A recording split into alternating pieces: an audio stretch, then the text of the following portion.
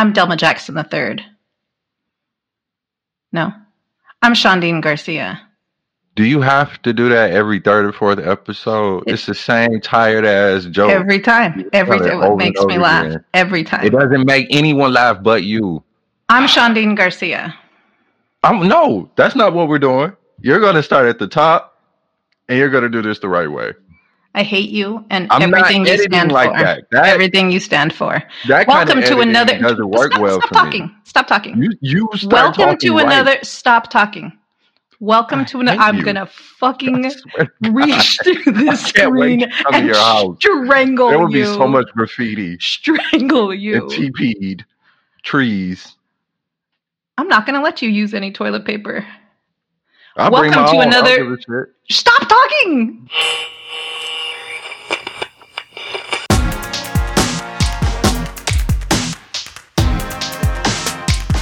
Welcome to the season finale of Dive in Justice, the podcast that explores building ideal communities with our less than ideal selves. I'm Shondine Garcia.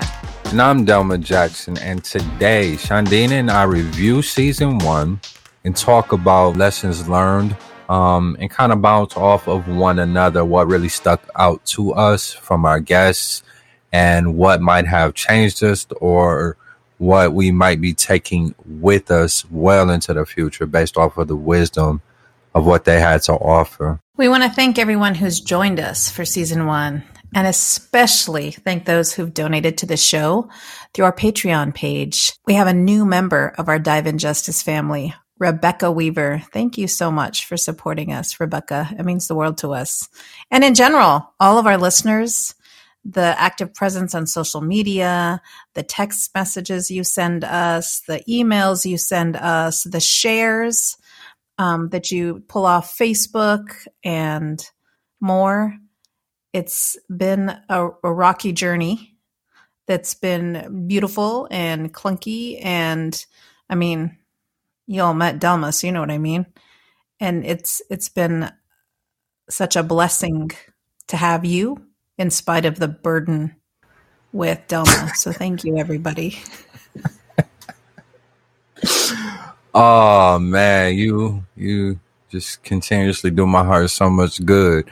I wanted us to take a moment and start with the way we normally would start, right? I want to do our check-ins, and after that, we'll probably do some move into some general takeaways from just podcasting in general. Both of us are first-time podcasters. I know I've learned a lot. Maybe Shondine has learned a lot too. We'll see.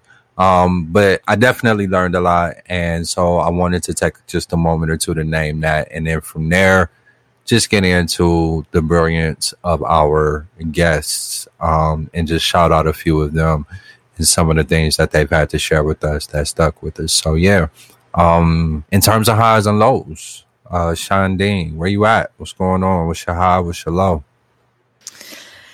My high is I just spent a beautiful 4 days in Seattle with my beloveds, and coming back, I had given out a ton of keys to my new place in Portland, and it was used. And when I came back, there were fresh flowers, there were fresh peaches. There was apparently a leak underneath my sink that my friend repaired for me. There were fresh tortillas brought in from New Mexico. It was just like, it was clear that people had been in my house using it. Like, and they told me, but you know, I didn't anticipate all of the love just showing up inside the home. So it was, that was pretty amazing. That was definitely my high. My low. What's my low? Every single day is ticking closer to my children leaving. And the asshole in me is, I fucking did it. I'm out. I'm free. I helped create these beings.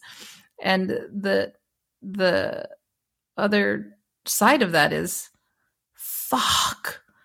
Like, what do I do with my life? They were the center of everything 24 hours a day. And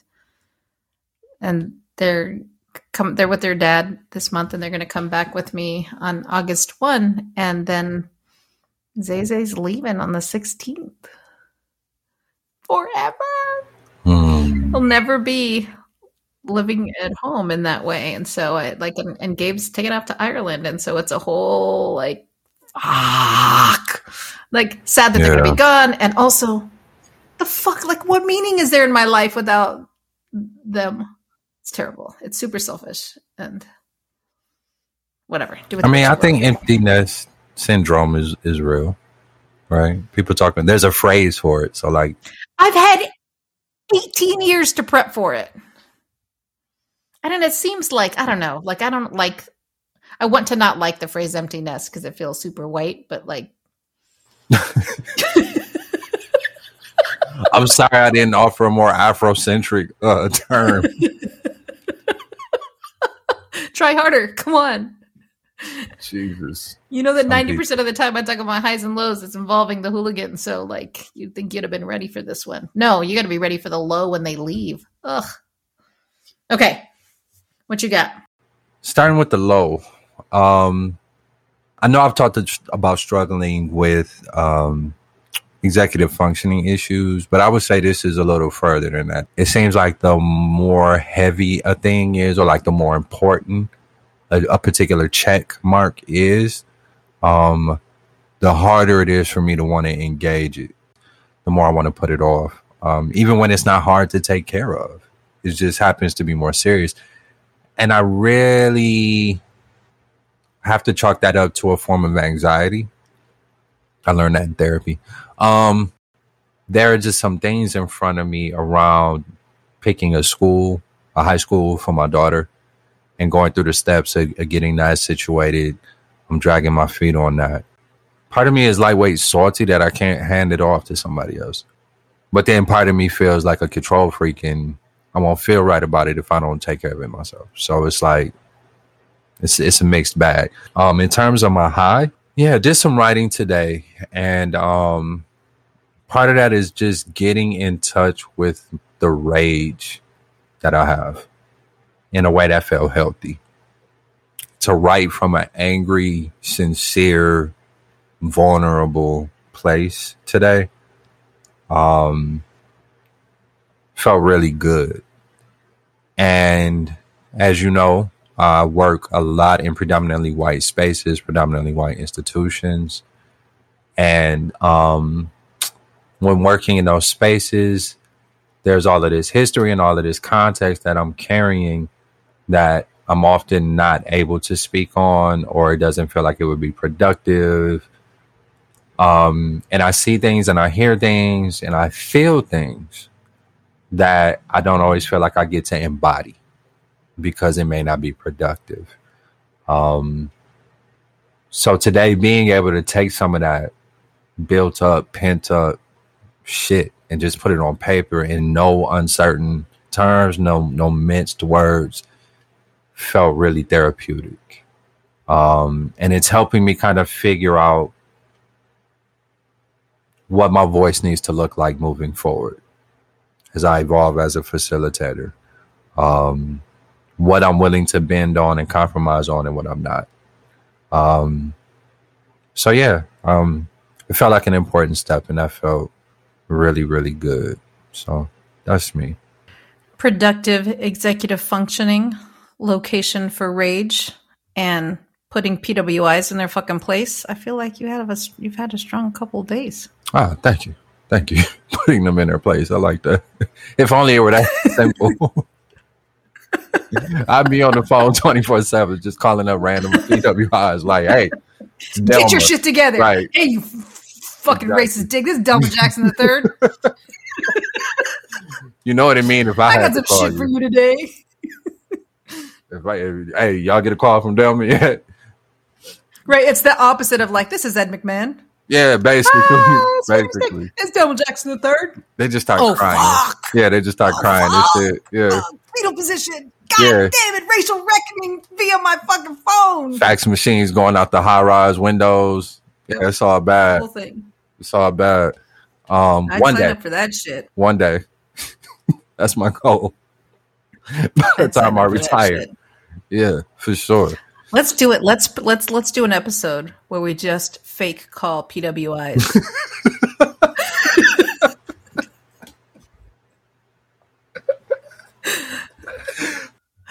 Nah, not even an episode. I say we just make that a regular segment of every episode.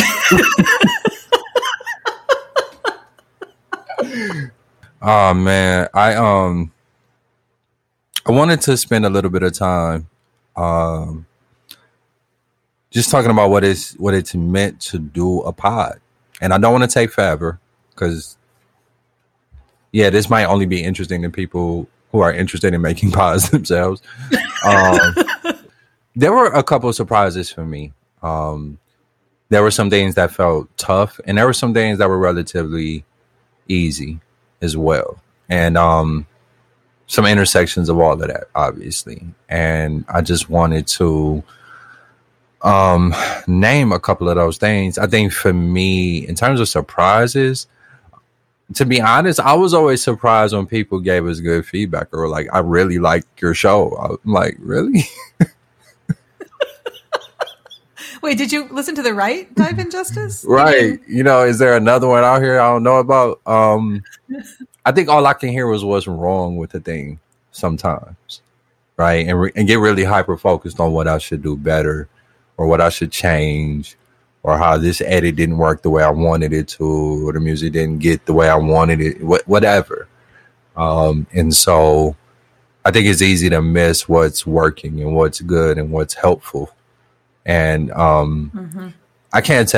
won't take any credit for it, but I will say we've had some really dope guests this season, people who do really good work in the world, and they've had a ton to offer up.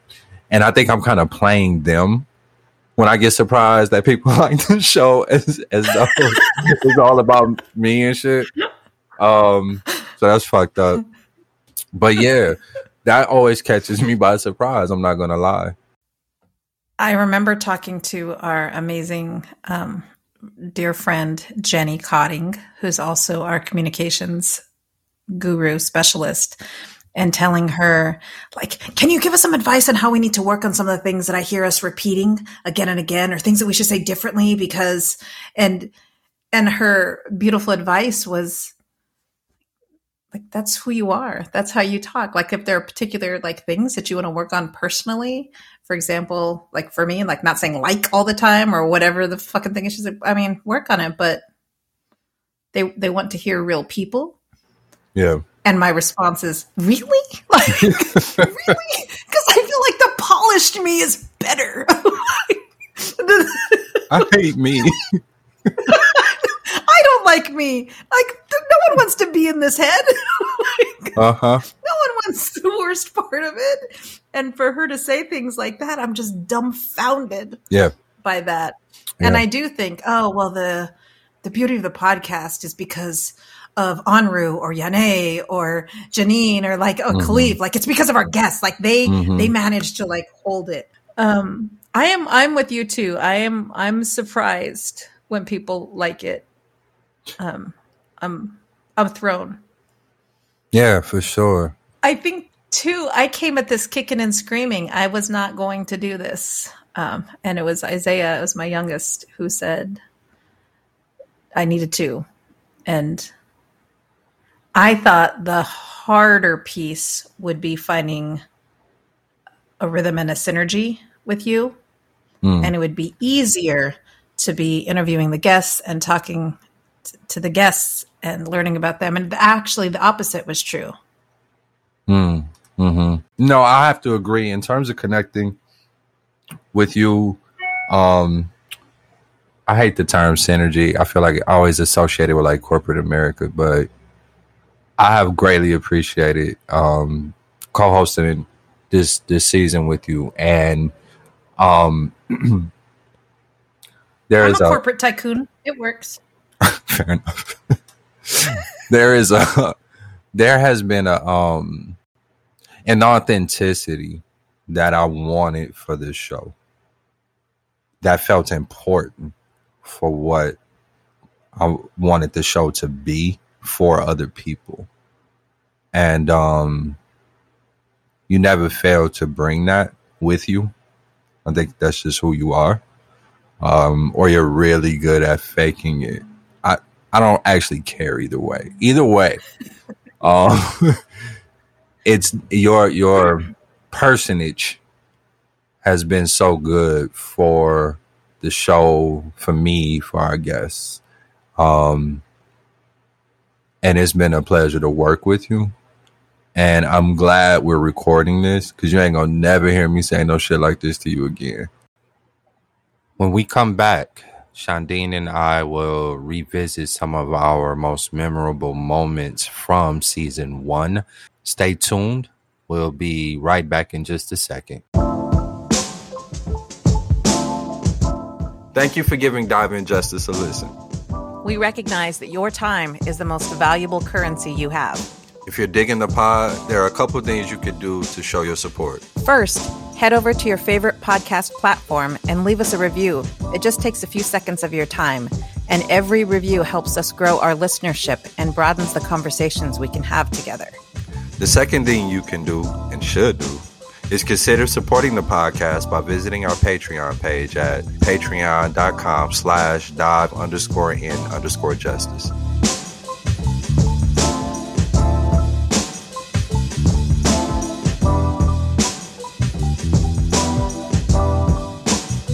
I wanted to spend some time revisiting some of the wisdom of our guests from season 1, or inviting us into a conversation about things that just kind of stuck out to us from season 1. So, and I'm really glad that the episode I'm about to refer to came in the lineup where it did, because it allowed me to reflect back with her framing and then forward with it. And that was episode 6, Leah Penniman, when she talked about those 4 sections of the butterfly wings. Something that really helps me very much is this image of the 4 wings of a butterfly of transformative social justice, right? So the 4 wings include, number 1, resist. That's the blockades, the marches, the strikes, the sit-ins, right? That's one wing. Another wing is the reform wing. This is how we infiltrate the system. We have some school teachers in there teaching the youngsters. We got some people in office, a couple people, prosecutors and the DA, who are going to go for lighter sentences or alternative sentencing. That's the reform. Another wing is the build, the alternative institutions, the people who are starting the freedom schools, the farms, the co-ops, the food hubs, the credit unions, kind of the world we want to see. And then the 4th is heal. That's the ritual, the ceremony, the therapy, the somatics. And we spend a lot of time, we are one butterfly, but we spend a lot of time fighting around which wing is more important, when in fact the butterfly cannot fly without all of those wings. It really gave me a window into thinking about how our guests show up and where they show up in these spaces. The people who we interviewed are holding so much in this beautiful configuration of Leah's framing of the butterfly wings that I feel like it's worth getting up the next day. They're putting more oxygen into the air for us to keep moving. Yeah, to that end, I could pick up on that because that was something from our conversation with Leah that also stuck out with me. And I think the thing that worked well for me with that particular metaphor, because it came up in the context of folks fighting amongst one another about which methods work the best, right? It's something I've seen come up in various circles that I've been in. Everybody being really, really passionate about the way they show up in particular and being convinced that that's the way to show up. And I so appreciated that metaphor of the butterfly needing 4 sections of its total wingage, right, to be able to functionally fly, right? You have to have all of these components. And so that really stuck with me as well. And honestly, I haven't been in a space where I had the opportunity to use that or to draw on that, but I can definitely pretty much guarantee that should that come up in my circle that it's something I'll be leaning on. So I'll be forever grateful to her for bringing that to my attention. Yeah. I'm curious to think about how Tanya Esfuerza from episode 9, how her way of being and what she's bringing into this world overlaps with that concept of the butterfly. She says, we're all storytellers and we all have access to stories once we've created the conditions within ourselves and around us to be able to receive them. Some of us tell stories in our drawing. Some of us tell stories in our cooking. There are endless ways of telling stories, receiving stories, and building them. I'm wondering if she sees story in, like, your storyteller in Resist, your storyteller in Reform, your storyteller in Build, your storyteller in Heal. It makes me think of that. And then just to reflect back, the second she started singing, Memoria,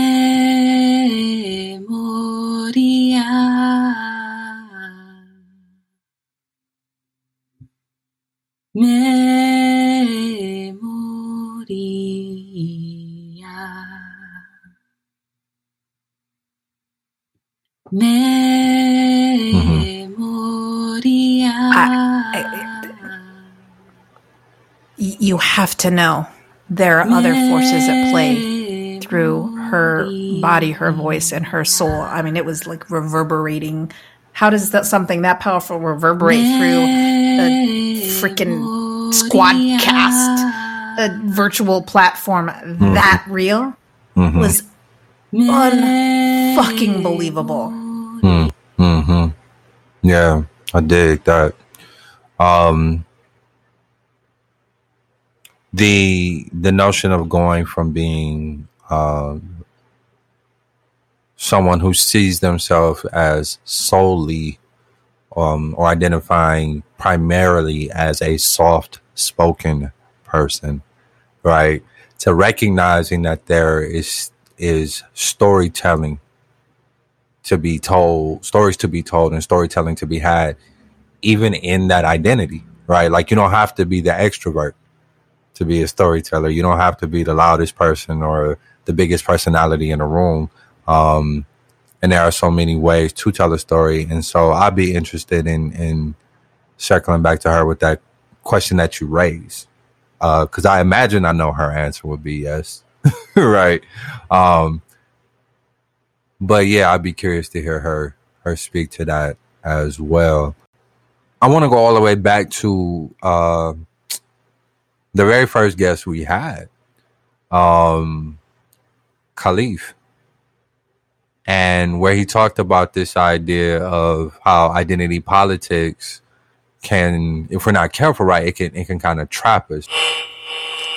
When we're committed to the idea of ourselves as being a particular thing, a particular identity, and all that comes with that identity, all of the political, moral, emotional obligations, behavioral obligations that come, that we take on, take up in order to gain access, maintain security, and claim by a particular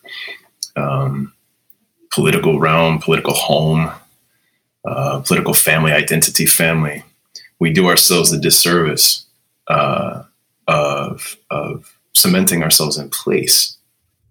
So, and we don't realize we're doing it. You know, the sense of belonging in that realm is so intoxicating. It's so compelling that we miss the bigger belonging. For me, as a Black male who forever in my adulthood has really identified with that strongly, and with that part of my being so strongly, particularly my Blackness, my maleness, you know, coming from that place of male privilege. I don't think about my maleness as much, but my Blackness is something I definitely wear on my sleeve and like a cape. And so that stuck with me because it's like, okay, where are the areas that I'm willing to break with what my identity's performance says I should be, you know? And there's something really powerful in pointing to that I appreciate. I do too. One of the things that Khalif and I, with some other beloveds, have talked about is the concept of being seen.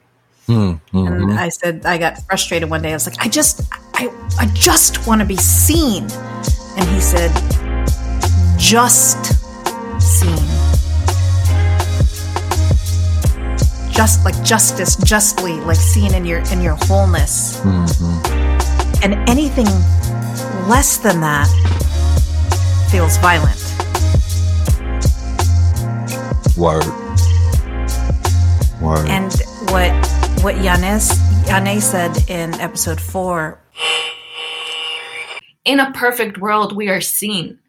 We are validated. I read a quote somewhere, and I'm going to completely butcher it, but it said something like, genuinely being listened to is so rare that when it happens, it is the closest feeling that in the physical human body that feels like love.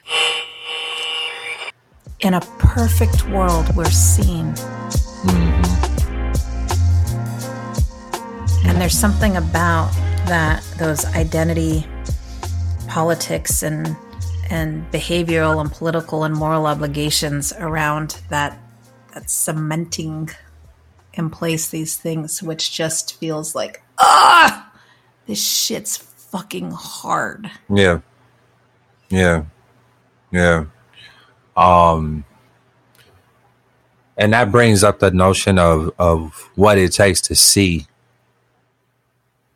Because yeah, like I would love to be seen as a whole person. I would love to be able to see everyone as a whole person. But I have to recognize, and this is where our healers collectively become so important, right? I'm only capable of seeing someone through my fucked up, foggy ass, dirty ass lens, right? And so much of what I'm seeing is a projection of my own shit onto someone else, right? And so I'm always talking about this perfect utopian society I want to build for everybody and shit. But at the end of the day, I think about our interview with Anru, and, he, again, one of our earliest folks on the pod who does the work of providing spaces for therapy, right? And providing spaces for healing for other people. And just thinking about like all of the craziness that I know I personally would bring to the very utopian space I want to create, right? Like I would be my own worst neighbor in a lot of ways if we don't have people there, right? And we've had a few guests speak to that, but one of the things that I appreciated about Anru and the modality in which he's working with folks, where he talks about that distinction between what is real and what is true. I talk to people about the difference between what is real and what is true. So I say, your feelings are real. Your actions that come out of them, your thoughts that come out of them, all that is 100% real. I can really come into this conversation thinking like, they hate me. They're just like happy just to be taking up airtime. They don't care what I'm saying. I could really feel that way, right? And I could start to behave that way. And it may not be true at all. Yeah. He says, it's been critical for me to hold the relativity of what it means to be Black. I'm a human being. These are my people. My people are of African descent, indigenous both from Turtle Island as well as in Europe. And I walk out the door and people are going to see what they see and treat me how they're going to treat me. Mm-hmm. Mm-hmm. Yeah. Yeah. Yeah. Ugh. Exactly. And the last thing I'll speak to that always sticks with me too is where he made that distinction between being triggered versus just having bad feelings.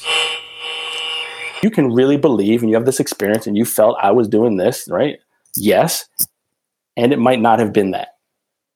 And how can we come together with that complexity, not victim blaming and dismiss you because I don't like what you have to say, but can we really look at it and tease out the complexities? And that's the piece that in a lot of progressive circles, people don't have the skill and they don't have the capacity because everything then does trigger them. And if you're actually being triggered in your trauma, you are not thinking rationally. Mm-hmm. So, but people don't want to understand or admit that, like, oh, maybe I'm actually have some distorted thinking about what's going on. Being able to even make those distinctions, to name those distinctions, like, we gotta have healers, folks who study this and do this work, because I couldn't do it. I'm just like, well, shit, I don't know. have a beer in a seat. Like, I don't know what to tell you. Right. Well, it's also like where, like, that's the challenge between where our focus is. Like, to get to that subtlety of trigger, like, where's our focus going to be? Sarika talks about BIPOC thrivance versus focusing on white folks. I'm really interested in BIPOC thrivance. So my investment right now is like, how can I nurture the bright and the light and the wisdom and bring the best of my ancestors through me so that that's the energy like pervading the space. And then I feel like the rest will sort itself. Mm-hmm. And you talk about it you're about to talk about it in your blog post, listeners. Yeah. Please go to Center for Whole Communities and check out Dalma's blog, where he holds PWIs accountable. Mm-hmm. Like, how do we know where we spend our time? Yeah. Yeah. And I have you know what? That's such a good question. And to me, it goes back to Leah's butterfly. I'm going to just start calling it Leah's butterfly like she made it and shit. But to me, that's what it's about, right? Because I think it's another way of conceptualizing the same thing. Because I would not argue that Sarika focusing on BIPOC folks and thrivance is like the wrong focus any more than she would tell me that, you know, my work in predominantly white spaces is the wrong focus. Like, that they're both necessary, right? And I've even seen folks fight about that. One of the episodes that has been not bothering me, but just ever present about how I parent. And am I parenting my children the right way to prepare them to be and navigate in this world? Leah Dunbar on the episode 8, when she's talking with her sister about their upbringing. Being raised by a Black man, you know, from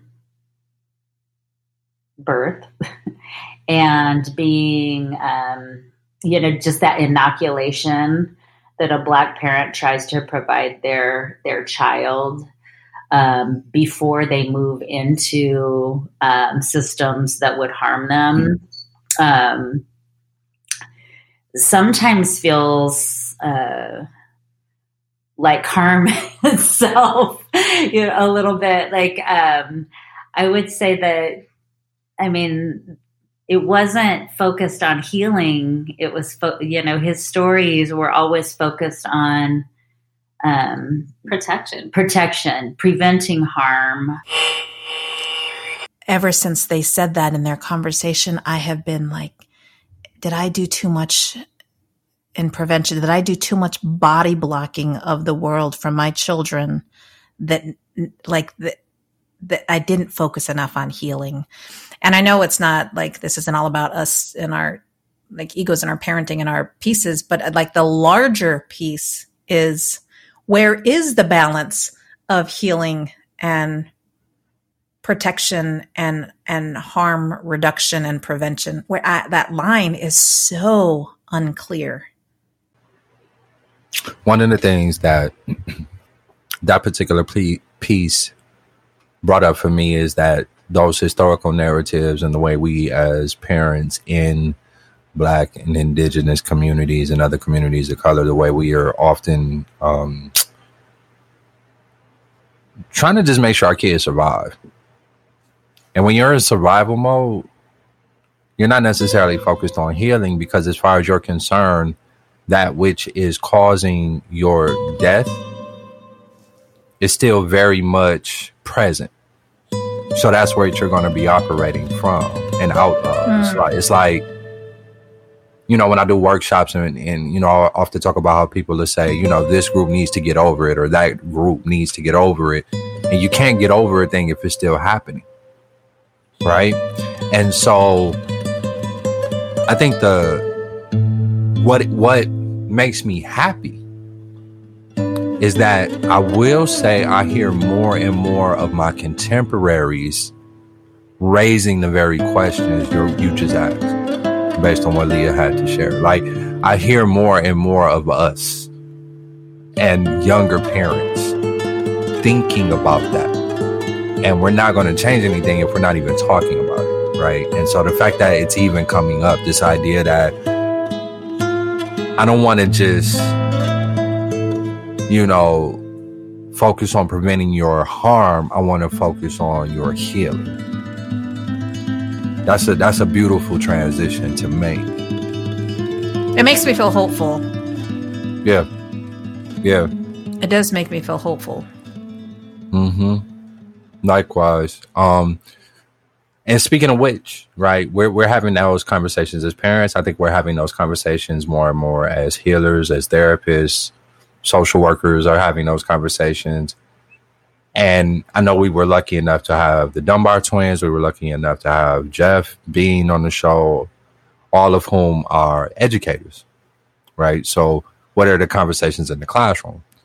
And going back to something that I think it was Rena who mentioned the notion of kids have to be in charge of their own learning.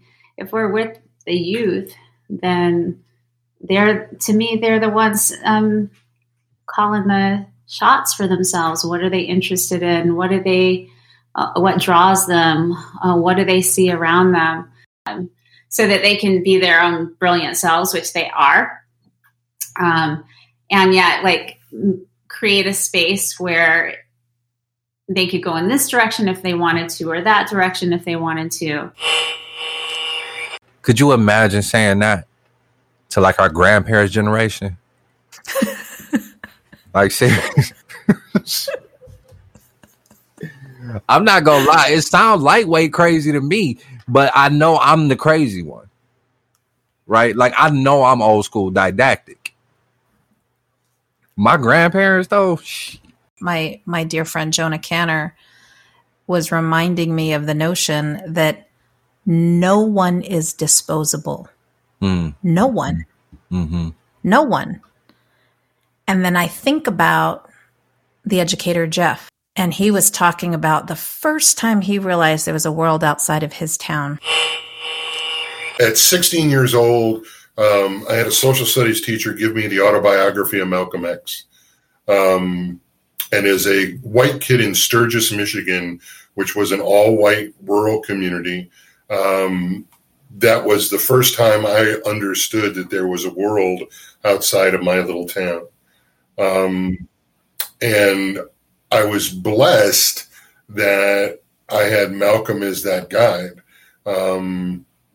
because he was so clear about what the world looked like and how he entered into it and fit into it. And what it means to him to ensure that no one is disposable. That also means that these white teachers aren't disposable. Mm-hmm. That also means that shitty white teachers aren't disposable. That also means that damaging asshole white teachers aren't disposable. And he says a line in there that's, I realized that it wasn't the kids, it was the system. Mm-hmm. It's hard to channel the compassion for, it's not hard to like hold space and want to believe and do all that you can for the Jeff Beans in the world. It is hard to do that and to look at the worst white teacher and say, I realized it wasn't him or her or them, but it was the system. And to hold on to what Jonah said, no one is disposable. No one is disposable. And part of it is helpful to us and our own healing. Like when we gaslight ourselves, absolutely. Yeah. It's also great to do it when you look at the school to prison pipeline. It's also easy to do it in the book. But for the worst of us, fuck, that shit's real. And that reminded me of something Leah was talking about toward the end of our time with her. We are in a rural area in upstate New York. There are Trump flags flying still, and it's over, right? There's 2024 Trump for president all around my house. Pretty soon after we moved out here full time, there was a severe hurricane 2012, 2013 that wiped out the only road that goes from this town to anywhere else. So elders, can't get to their appointments. Nobody can get groceries. The water, the floods had wiped out topsoil from the farms around. And the liberal urban left talks a lot about mutual aid, this and that other thing as a theory. I will tell you that every single person in this town came out with their tractors, their chainsaws, their shovels, their extra gravel, fill, whatever they had, and put the town back together. Nobody got paid. Nobody coordinated anything, right? But everybody got fed and everybody got safe. And that was a very important moment for me because I have a lot of judgments, and many of them are warranted, about the politics of my neighbors. But when it came down to what was actually needed for folks to survive and be humans to each other, people showed up. I remember feeling both warm and fuzzy when she shared that anecdote, and also resistant. Yep. Simultaneously. And I think where things feel the hardest and things are most likely to implode, when I'm in pandemic mode, and this is very cut and dry, a life and death scenario, I feel much less tolerant. Because I'm living through and navigating in real time a traumatic event. So when I think about the way in which the left can implode on itself at times, you have a bunch of folks coming together, trying to work together, trying to organize, trying to build something.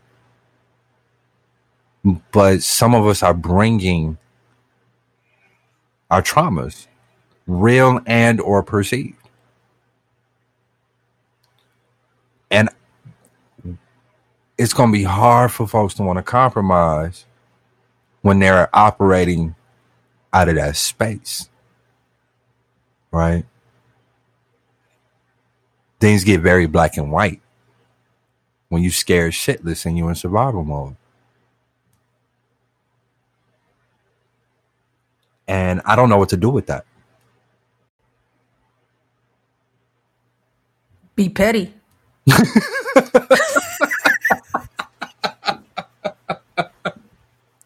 Write shitty limericks about him. Oh, man. Conceptually, right? Nothing exists if we don't have the language for it.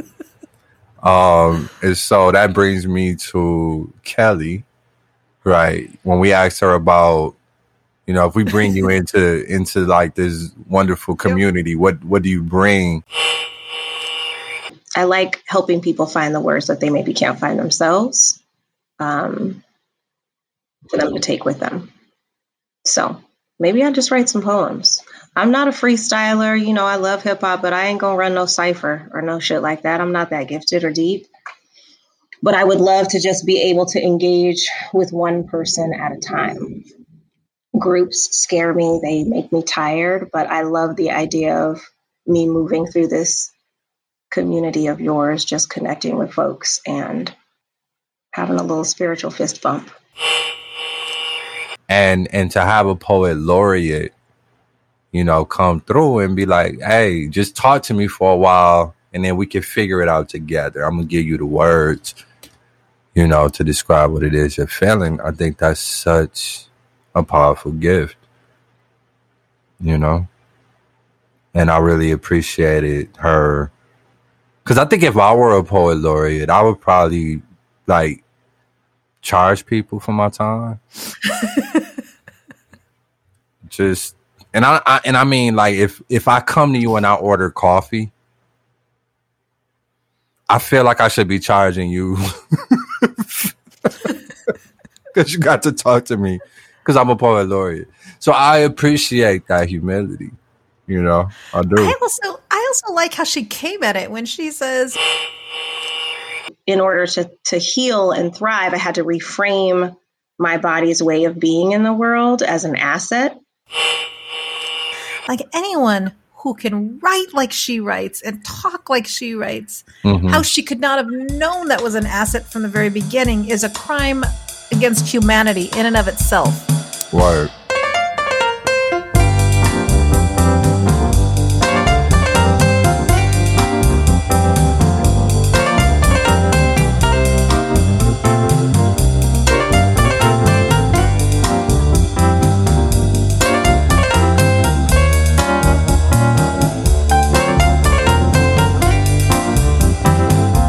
Okay. No, you wanted us to do something. Yeah, like finish the episode. Oh, finish the episode. Well, thank you very much, listeners, for your time and for your... Oh, NPR has... This is Terry Gross. This is Fresh Air. To say thank you.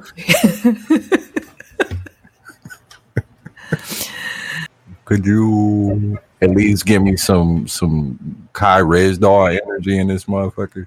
I'm ready to do it. I don't know what to do. So we've had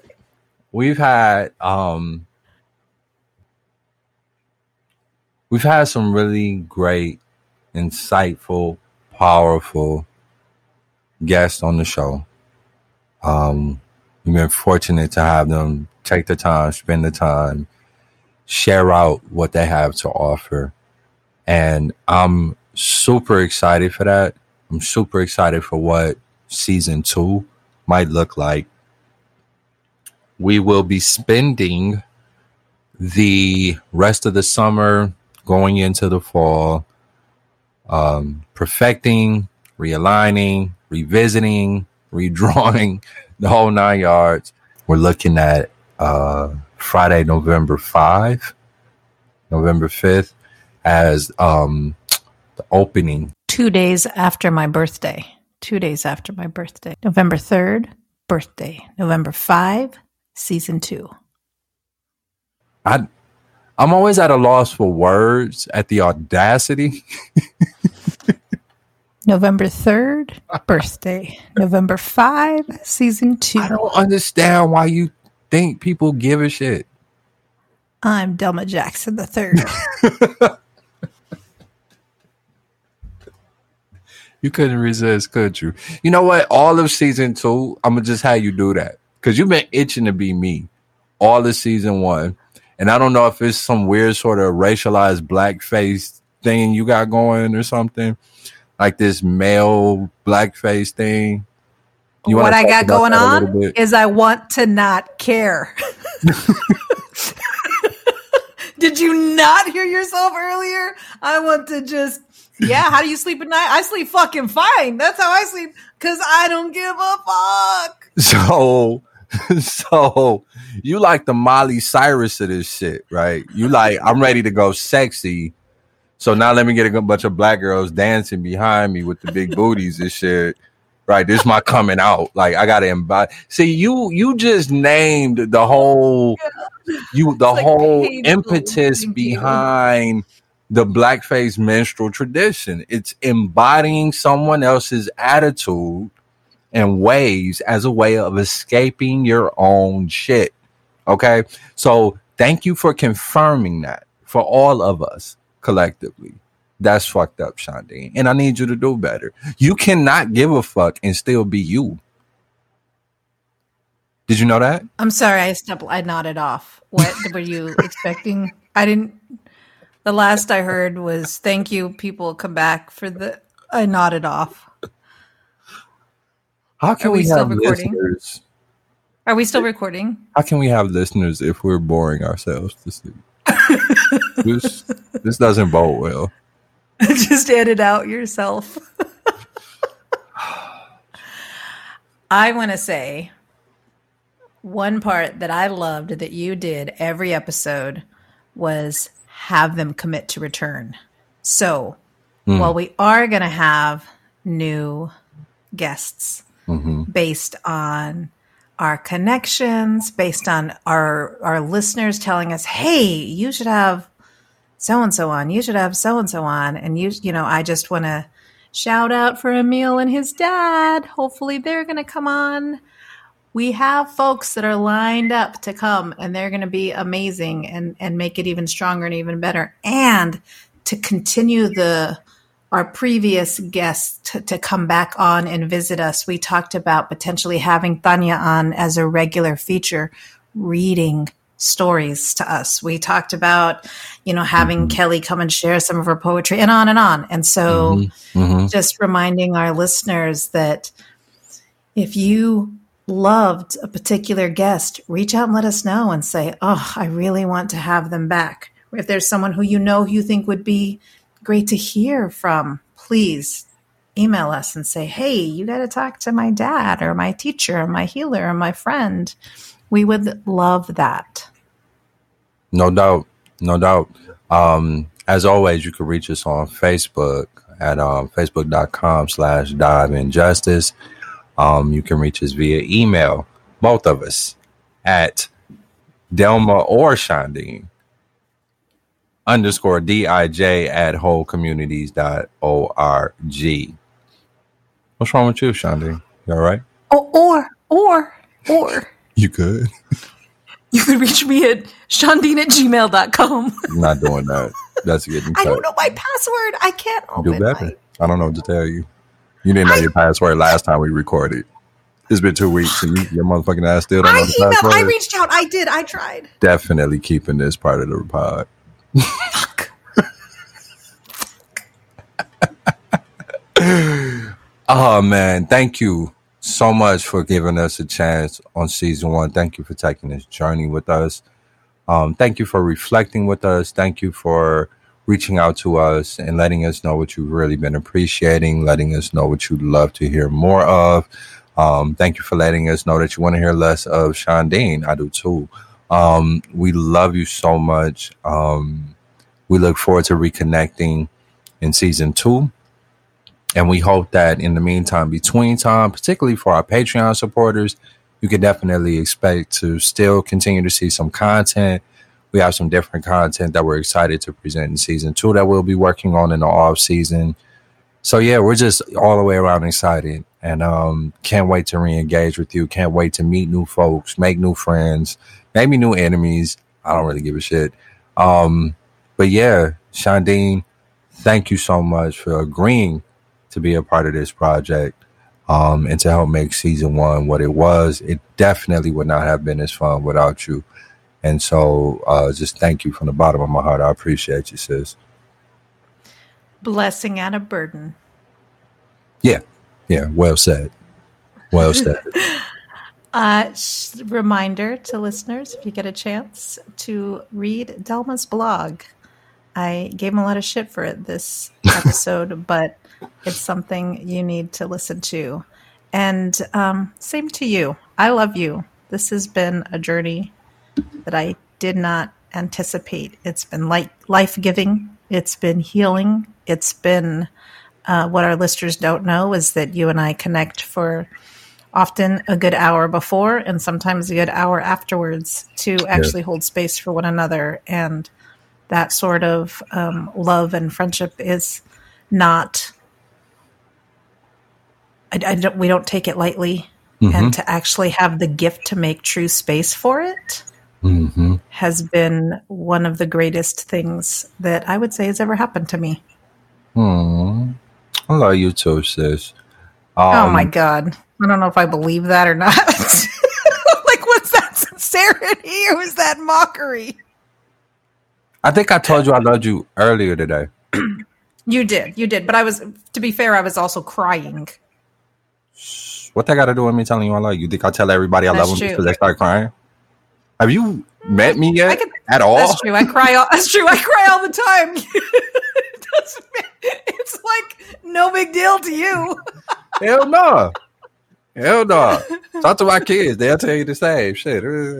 Boy, here's a tissue. No. Go handle your business. You're such an asshole. Oh, God.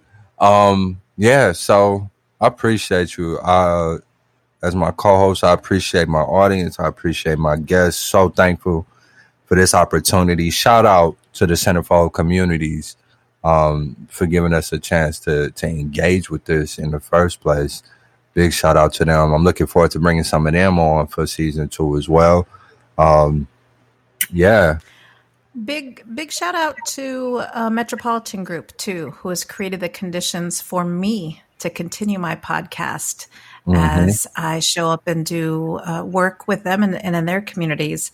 And also our team couldn't have made it without Jenny Cotting, could not have made it without Soraya. Shout out. I don't want to speak for Doug, but I'm pretty sure his level of patience with you is through the roof as he helps clean up your edits. That's all I'm going to say. Do with that what you will. Wow. Yeah, we definitely could not have made this without the support of our team. So much thankfulness and gratefulness to Soraya, to Jenny, to Doug. Thank you all so much. And we're so excited to see what we can co-create for season 2.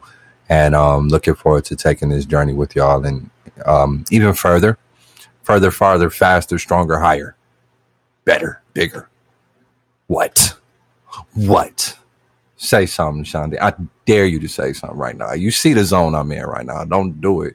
I'm like 2 steps away from WWE in this motherfucker. Damn, I was trying so hard not to laugh. Fuck. I want Macho Man Randy Savage on these motherfuckers. All right. Thank you, everybody. Thank you so much. See you again in November. November 5th, not November 3rd. 2 days after November 3rd. Can't wait. Love you all.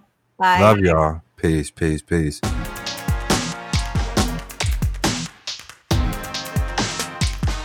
Dive in Justice is a co-production of the Center for Whole Communities and Shoreline Consulting. The Center for Whole Communities exists to build capacity at the individual, organizational, and community level to deepen awareness, embrace differences, and value relationships, thus making change possible.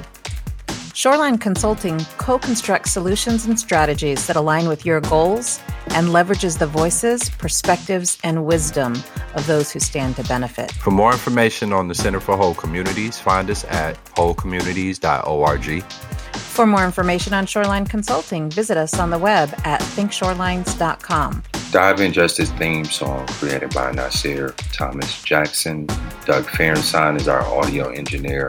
Sarah McCandless is our administrative support. Jennifer Cotting and Soraya Yamada Sapien help us out with marketing and promotional support. Thank you all so much. Without your continued efforts, this show would not be possible.